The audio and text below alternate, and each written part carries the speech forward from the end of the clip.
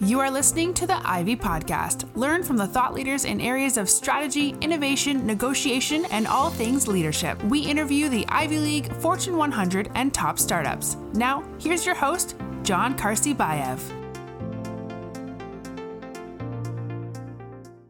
On this episode, I welcome Dan Helfrich, who's the Chairman and Chief Executive Officer of Deloitte Consulting.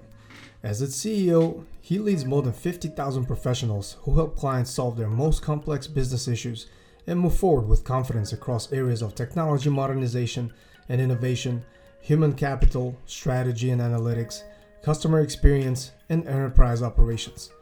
Dan is also a member of the U.S. Executive and Management Committees. In his more than 20 years with Deloitte, Dan has led large customer-centric transformations for both public and private sector clients. In addition, he writes and speaks regularly on topics such as purpose-driven leadership, elevating citizen and customer experience, and the future of work. Please welcome Dan Helfrich. I'm Dan Helfrich, the CEO of Deloitte Consulting. Awesome.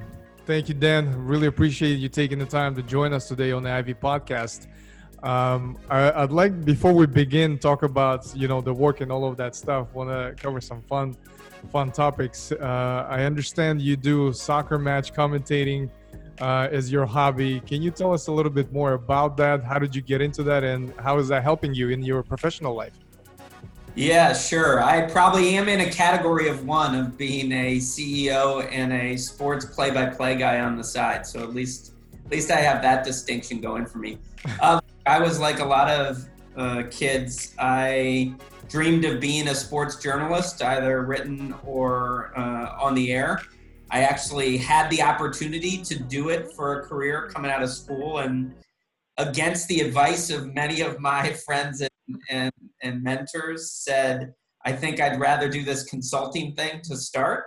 But I kept the passion for broadcasting, and I played soccer at Georgetown University, continued to live in DC, and in the early 2000s, when sort of broadcasting college non-revenue sports like soccer became a thing, Georgetown made available the opportunity for me to broadcast, and I took it. And for the last 16 years, I've broadcast every home game of Georgetown, and it culminated last year with Georgetown winning the national championship for Division I, which was an incredible moment, the first time in the school's history that we won. And so look, in 16 years, what does that mean? It means that there were September Wednesdays when someone would say, hey, Dan, I have a really important meeting. And I had to have the confidence to say, I can't go, because I'm broadcasting. And that didn't matter how senior the person was that was asking for that meeting. It was important to me that I walk the talk of having a balanced life. And like I tell all my employees and teammates, and so I've been doing it for 16 years. Just, John, the final thing to your question about, is there any relationship between broadcasting and my day job? The answer is absolutely. And to do play-by-play, you have to prepare, and you have to, be steeped in rosters and statistics and have a vision of how things might go. But the reality is things never go the way that you anticipate. Right. And you're calling a live game. And so often I think people in the workplace struggle to react in real time because they're thinking so much about what they want to say next, and they have this vision of what they prepared for, and so often that isn't the reality. And so being able to be articulate in the moment, to listen and observe and decide when to interject, those skills which make you a great broadcaster also apply really well to my day job. Corporate, I would imagine, and that's a first. And can we just get a glimpse of when somebody scores? How do you announce that?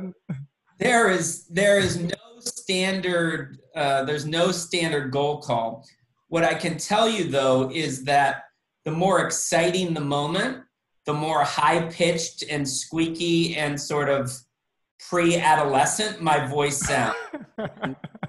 When Georgetown scored a goal to essentially book their trip to the Final Four this past November, my voice reached octaves it hasn't reached since the 80s. I love that. That's exciting. That's awesome. Thank you for sharing that. Appreciate it. You've mentioned a little bit around work-life balance and how you took that serious and you were very protective of that, especially, not only as a hobby, but something that you've committed to. I'm curious to talk a little bit further about that. These days, there's so many, topics and conversations around, being remote. The Zoom fatigue almost became a term on its own. I'm curious from your standpoint as an executive, productivity hacks, like what helps you stay productive through these times, especially anything specific that you employ on daily basis that really helps in terms of that consistency? I make sure I am never more than 3 hours without a defined break in my schedule. I make sure that one-on-one meetings with people that I already have a relationship with are done via phone. And many of those, like I had 2 this morning, are done via phone while I'm walking. So I get a chance to be outside. And then, I believe it's important that I role model to my team, that I'm doing those things. So part of it is I don't hide that. Right. I'm talking to all 50,000+ members of my team about this. And we created, a very simple equation that we talk about all the time, which is working from home does not equal always working. Mm-hmm.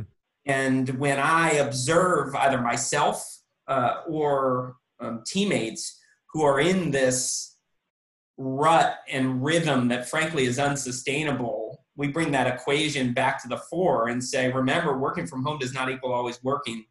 And that tends to help people reset their priorities. What I think any business executive needs to do is set a tone that the wellness of your employees is more important than the wellness of your organization. Mm-hmm. And that's never been more important than in a time like this. I love that. That's a great analogy in terms of really focusing that and walking the walk. At the end of the day, starts at the top.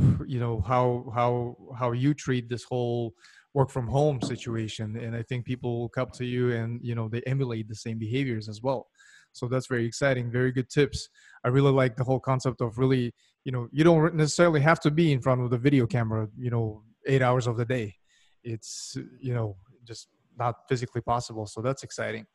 The other topic that I wanted to briefly touch upon with you is around innovation, because around, especially these times with so many companies going through, tough times like furloughs, the layoffs and so forth, it's almost like the Maslow's hierarchy of needs. It's very hard to focus on some of aspects of the higher levels of the pyramid where you're mostly focusing on, the safety and the personal needs to begin with. So for you, when it comes to innovation, what strategies or methodologies do you employ that consistently help you come up with innovative ways to solve problems and also kind of motivate and inspire folks that are on your team or within your organization to really kind of take that innovative approach, so to say? I'd say the most important thing, John, is the way we think about where is the source of the ideas. And it's funny, as I spend time with our clients, as I observe other organizations, so often you got a senior executive team talking to one another about wanting to be innovative. And, hey, we need new ideas for X, Y, and Z. And guess what? If those ideas don't exist right now, it's because those executives haven't figured it out yet. So going to the same people and saying, hey, be innovative, I think is a fool's errand. So what we're focused on is how do I engage the entirety of the team? And how do I create channels and mechanisms that the person who's 18 months into their Deloitte career but actually is looking at a situation in a very different way, feels confident enough to say, there's actually a much better way we can do this, and actually give them the channels to do that. And so we do crowdsourcing, we do innovation challenges, but in general, the culture we're trying to create is that the best ideas often come from, quote unquote, the field where the action is, not from the highest paid people sitting in an executive conference room. Right. Yeah, that's very interesting. And absolutely, it's a lot of times we hear, I need ideas to come up, for whatever, the new product that I'm trying to launch or a new service line. But at the end of the day, like you said, if those ideas don't necessarily have already been, kind of presented, it's most likely not really the case. So that's, I could definitely relate to that. To shift topics a little bit, when it comes to, as an executive, hiring and finding the best people is, almost a 24/7 job. It's always on your mind. It's always, you're constantly recruiting. And from your standpoint, for the candidates that get to your level and interview with you, I'm just curious, can you give us a glimpse of what does the interview process look like when, candidates interview with you? Do you get creative with your interviews, or do you keep them pretty standard? And more importantly, I'm curious to see what do you look for in some of the responses that when you talk to somebody? Yeah, so I'll take that a couple ways. First of all, I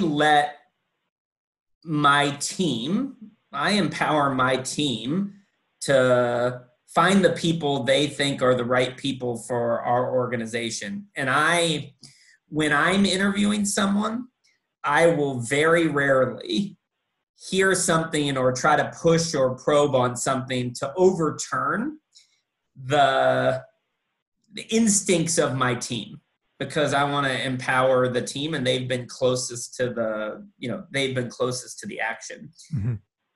So the conversations I end up having with candidates are definitely not standard, because I'm not asking them to go through their resume. I'm asking them, like, what brings them joy. Mm-hmm. I'm asking them what they've disliked about prior things they've done.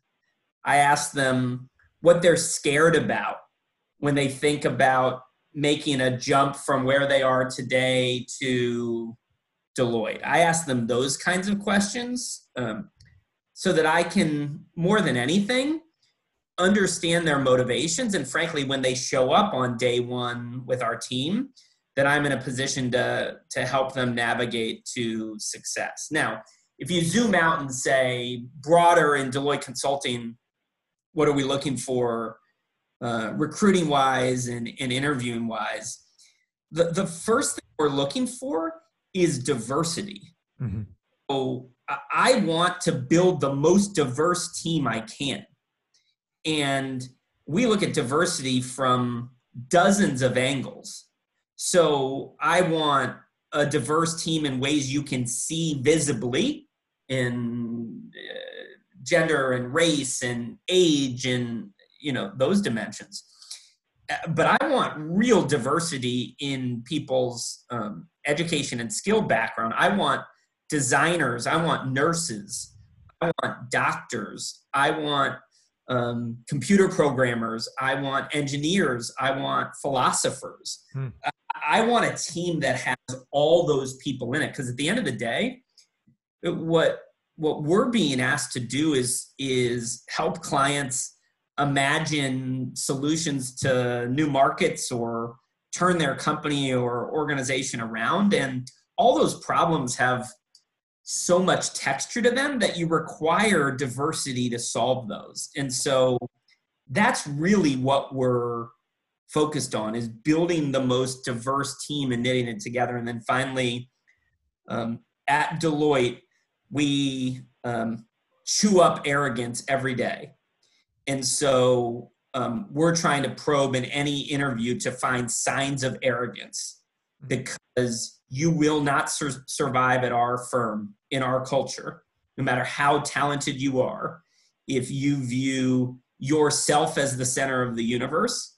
And so we try to find ways to identify those folks, because invariably, if we don't do that in the recruiting process, we have a nightmare on our hands once they show up.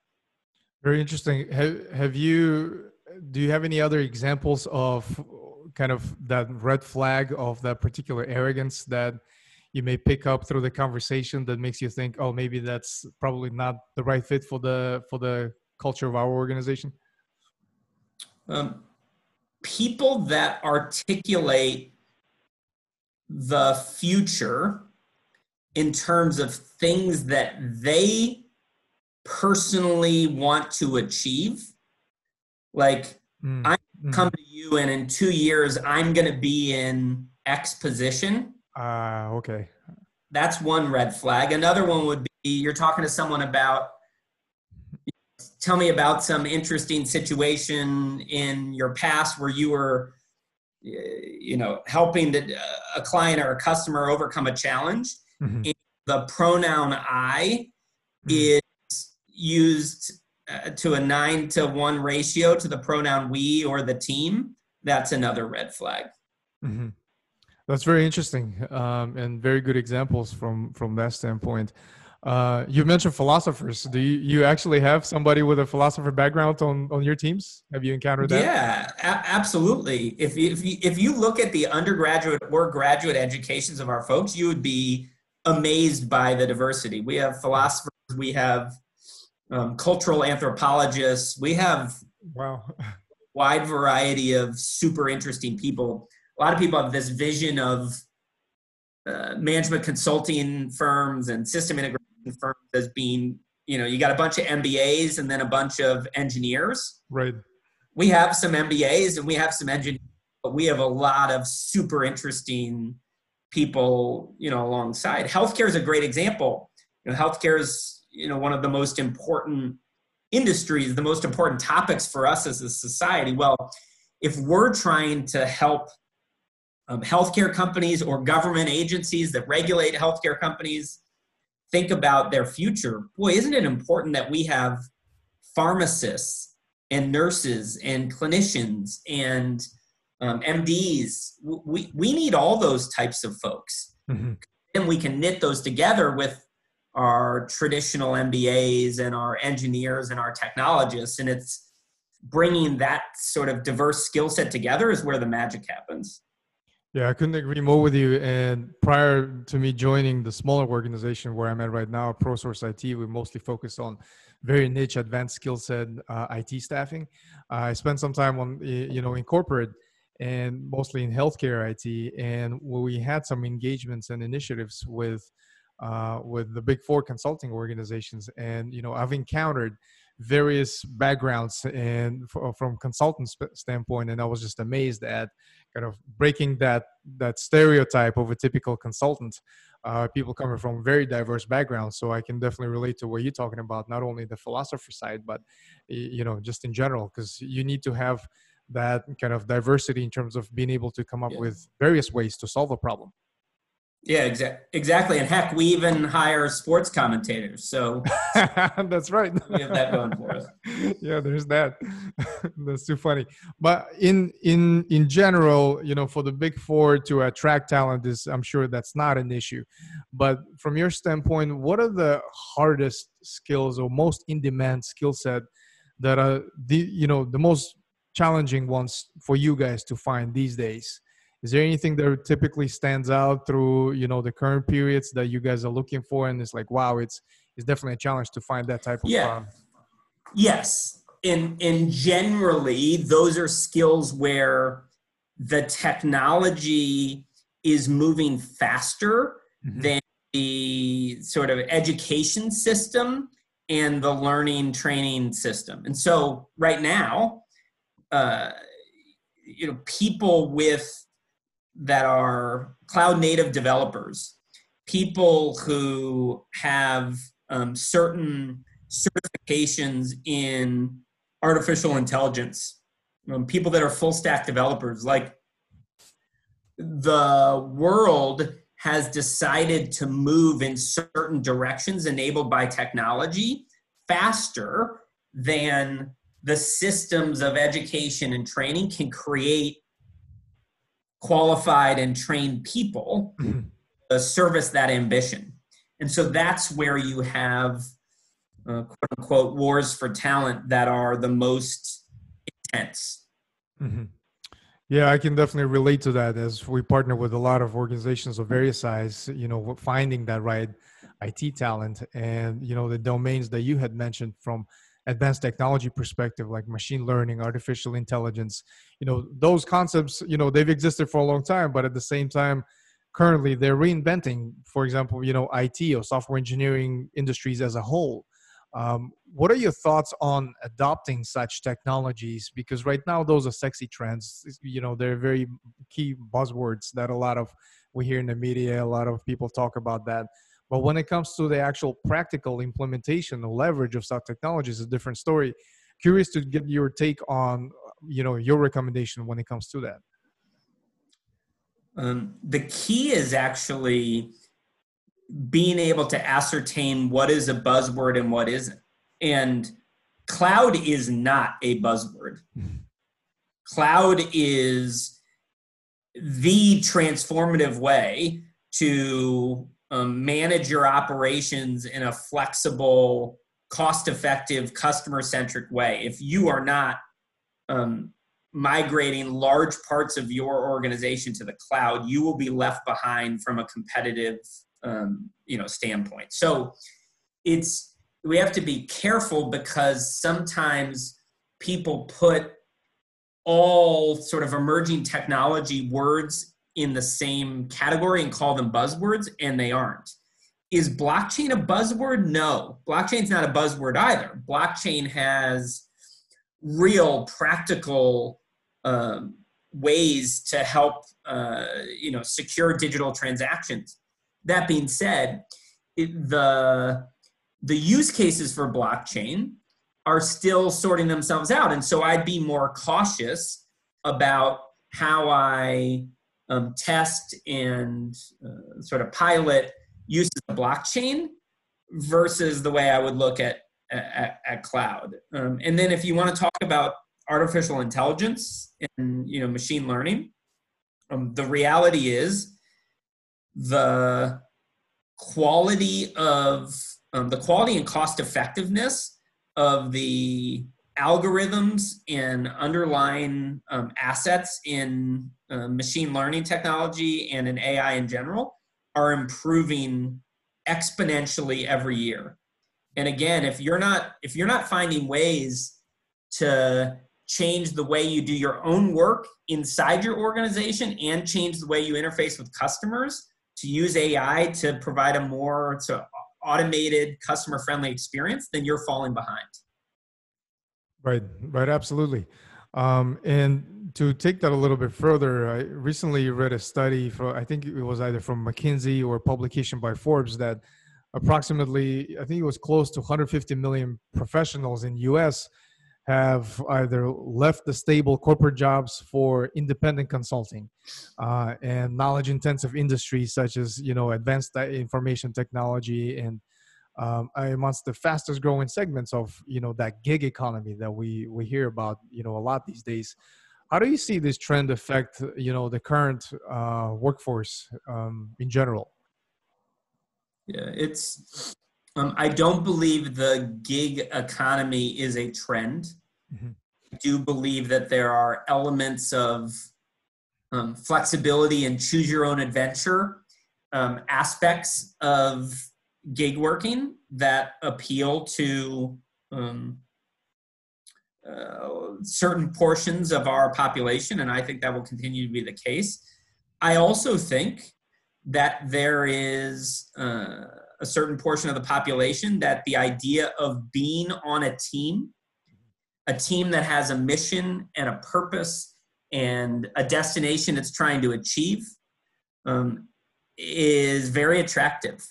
And so I think we need to prepare for a world in which the gig economy sits side by side with traditional organizations with traditional benefits. And the key is going to be for the traditional organizations to figure out how they utilize the gig economy versus fighting against it. So let's take our, our business. Do I think 5 years from now, we will have a materially higher percentage of our work coming from people who aren't, quote, on our balance sheet? I do. We need to prepare for that, for that moment. Do I think we're going to be an organization that is a, very small enterprise that manages a ton of freelancers? No, because the ethos of team and the ability to create a team and grow a team and help people envision a career path, those are still really important things. And so we'll focus on how we get the balance right. Right, absolutely. And through current times, with a lot of organizations dealing with a lot of, instability and a lot of, not really lack of clarity, so to say, with what to do next as an organization. And I would imagine quite a few executives, want to discuss those types of, topics with you, especially with some of your guys' clients.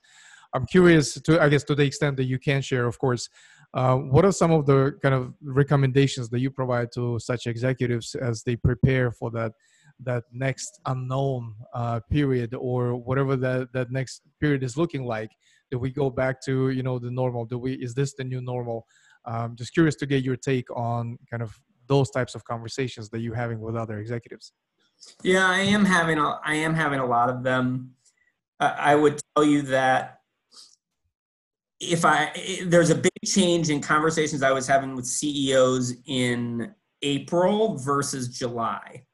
Wow. The April conversations were defensive conversations. How do I survive? What's going to happen?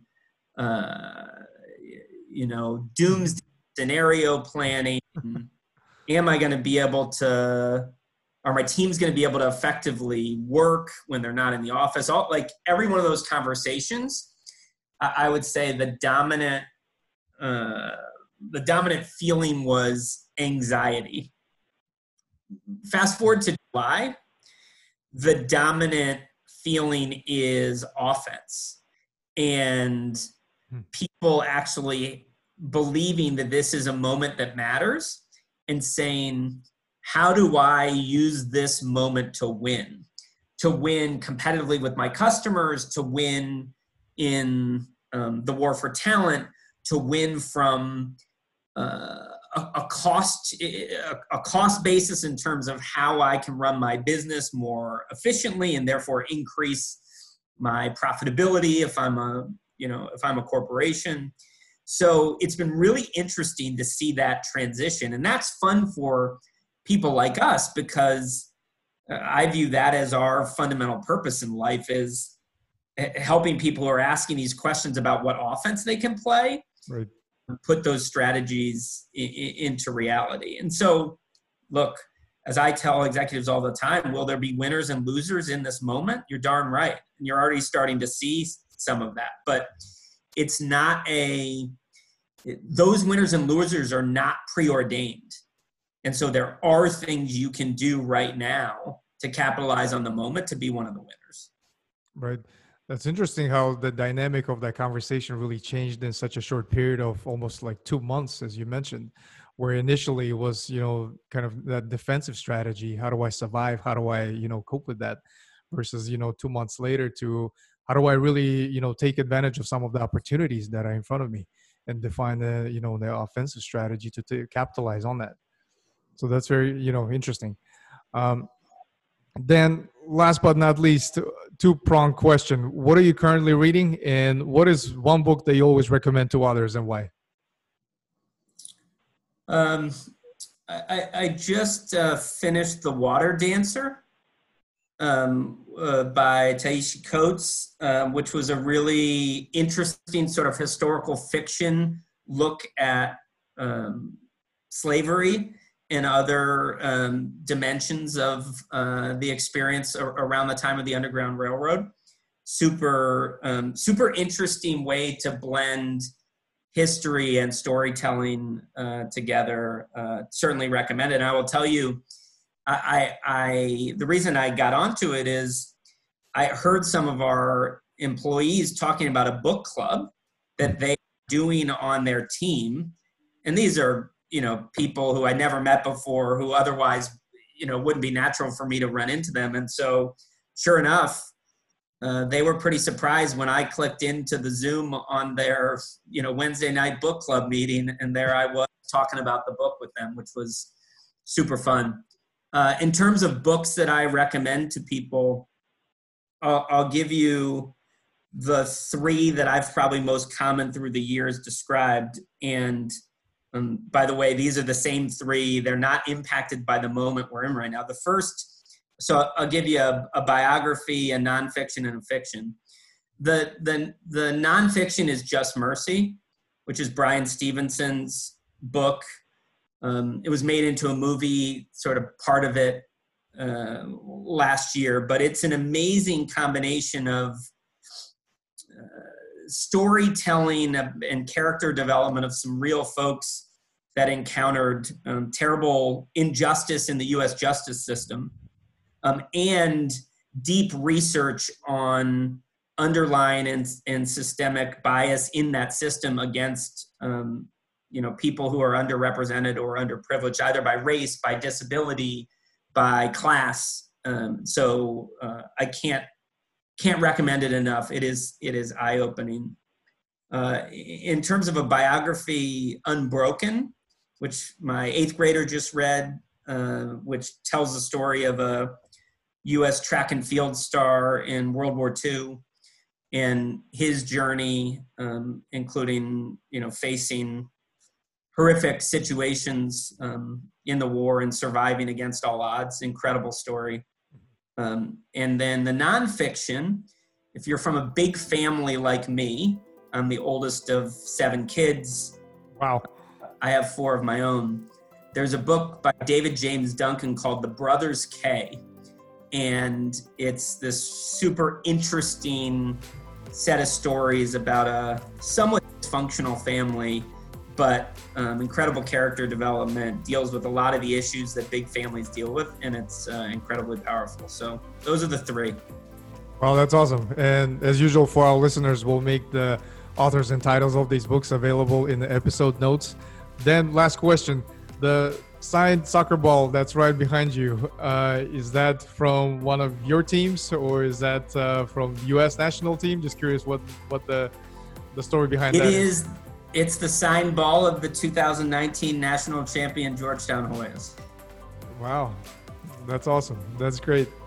Dan, can't thank you enough for your time. I know it was a short conversation, but very insightful. I learned quite a bit from that. Really appreciate all the insights that you shared with us today.